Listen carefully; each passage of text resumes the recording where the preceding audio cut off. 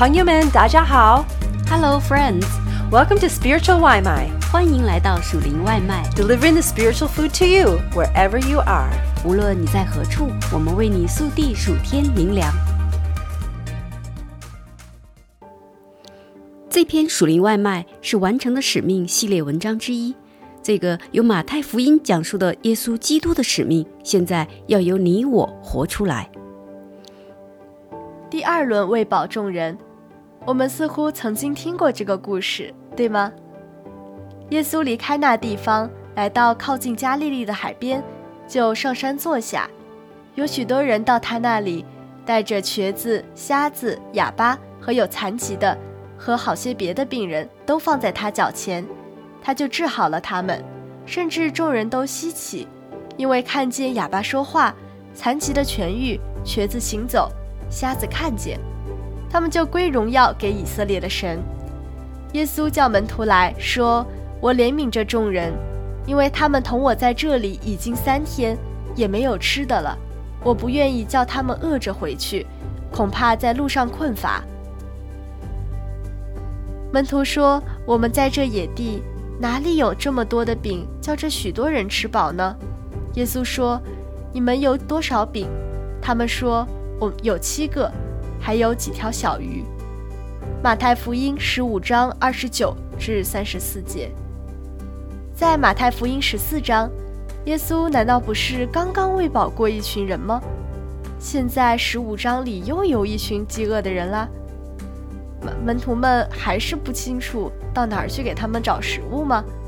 如果跟我一样，读完这个故事后，你的第一个想法会是，门徒们难道还不明白？但是也许我们对门徒们太苛刻了，也许他们站在那里望向耶稣，就是在等他说出这话，然后把7个饼和几条小鱼递给耶稣。耶稣的怜悯之心。在试着理解门徒的行为之前，让我们着重看看耶稣。耶稣所做的一切都有目的，让饥肠辘辘的几千人滞留荒野并不是失误。耶稣在山顶坐下来时，人群开始涌来，他并没有心不在焉，忘记了众人吃饭的问题。他这样做是有目的的。有3天之久，瘸腿的、瞎眼的、有残疾的、哑巴和其他病人被不断带到他面前，他医治了所有人。我可以想象得出，人群不断涌来，当他们见到耶稣时，没有人愿意离开回家。山边有这么多刚刚痊愈的人，那情形一定是像过节一样欢庆喜乐吧。如果人们在那里待了3天，那就是说他们是在那里露营了，围在篝火旁聊天，遥望星辰。人们对耶稣的医治大能心存敬畏，即便食物都要吃完了，也没有人愿意离开。耶稣的怜悯之心促使他行神迹，改变了众人的生命。他的连续之下，也促使他关心他们生活中的琐碎细节。身体刚刚痊愈，在回家之前，他们吃什么呢？在你最困难的时候，耶稣的连续和大能可以帮助你。他可以行神迹，而永远改变你的生命。他的连续和大能会促使他关心你的日常需用，比如供应你每日的饮食。我的心哪，你要称颂耶和华，凡在我里面的也要称颂他的圣名。我的心哪，你要称颂耶和华，不可忘记他的一切恩惠。他赦免了你的一切罪孽，医治你的一切疾病。他救赎你的命，脱离死亡，以仁爱和慈悲为你的冠冕。他用美物使你所愿的得以知足，以致你如鹰返老还童。诗篇103篇1到5节。跟神祈求小的需用。你在生活中大大小小的事上都信靠神吗？你觉得他关心你的下一餐饭食吗？耶稣的连续改变生命，他带来医治，供应让人强壮的美味食物。邀请门徒们加入。耶稣把门徒叫到跟前，说，我怜悯这众人，因为他们同我在这里已经3天，也没有吃的了。我不愿意叫他们饿着回去，恐怕在路上困乏。马太福音15章32节。此时，我想象着门徒们挤着站成一圈，眼睛盯着他们的夫子耶稣。他邀请他们跟他一起连续众人，他希望他们参与其中。他们的回应是充满信心呢，还是缺乏信心？门徒说：“我们在这野地，哪里有这么多的饼，叫这许多人吃饱呢？”耶稣说：“你们有多少饼？”他们说：“我有7个，还有几条小鱼。”马太福音15章33至34节。坦白讲，我的第一想法是他们缺乏信心。他们不是才看到了耶稣喂饱了5000男人，并许多妇女孩子们吗？既然能得到足量的食物，为什么他们还心存疑问呢？但是也许是我过于批评了。如果他们只是在等待耶稣展示自己的大能呢？他们满怀期待地看着耶稣，问道：“我们该从哪里弄出这么多吃的？”耶稣反问他们：“你们有多少饼？”他们说：“有7个饼。”然后很快也拿出了几条小鱼。也许他们很兴奋，在等待他使用这些食物。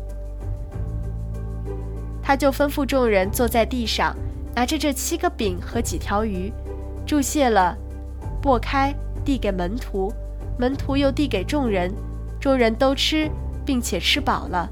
收拾剩下的零碎，装满了7个筐子。吃的人除了妇女孩子，共有4000。耶稣叫众人散去，就上船，来到马加丹的境界。第一轮和第二轮喂饱众人的神迹。比较一下马太福音14章和15章的这2次喂饱众人的神迹，我们会发现其间有微妙的差别，对应门徒属灵生命的成长。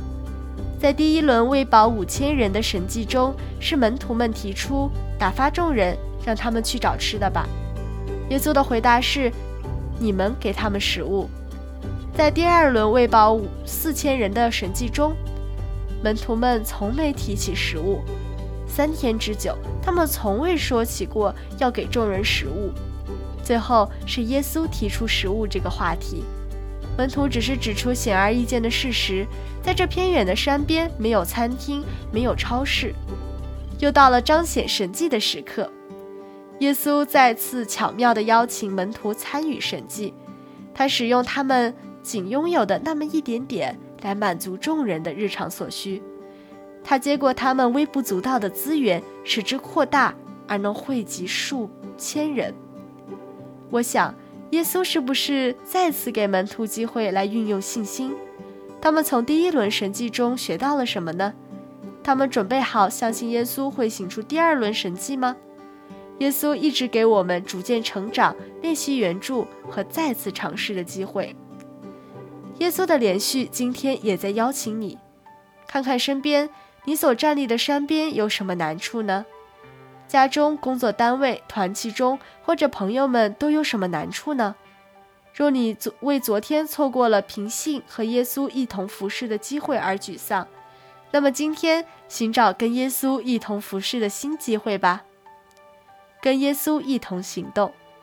世上的难处也许令人喘不过气来，水灾、疾病、贫困、虐待、教育的匮乏、破碎的家庭、孤独的灵魂。这个世界充满了患难，但是当我们跟耶稣一起站立山边，说身边围绕着瘸腿的、耳聋的、哑巴、残疾的、患病的和饥饿的人群，我们可以注视耶稣。若耶稣指出人群中饥饿的需求时，请准备好你的7个饼和不多的几条鱼，看着耶稣的眼睛说：我们该从哪里找吃的？然后站在他面前，伸开双臂。当他直接问你有多少时，将你所有的都奉献给他。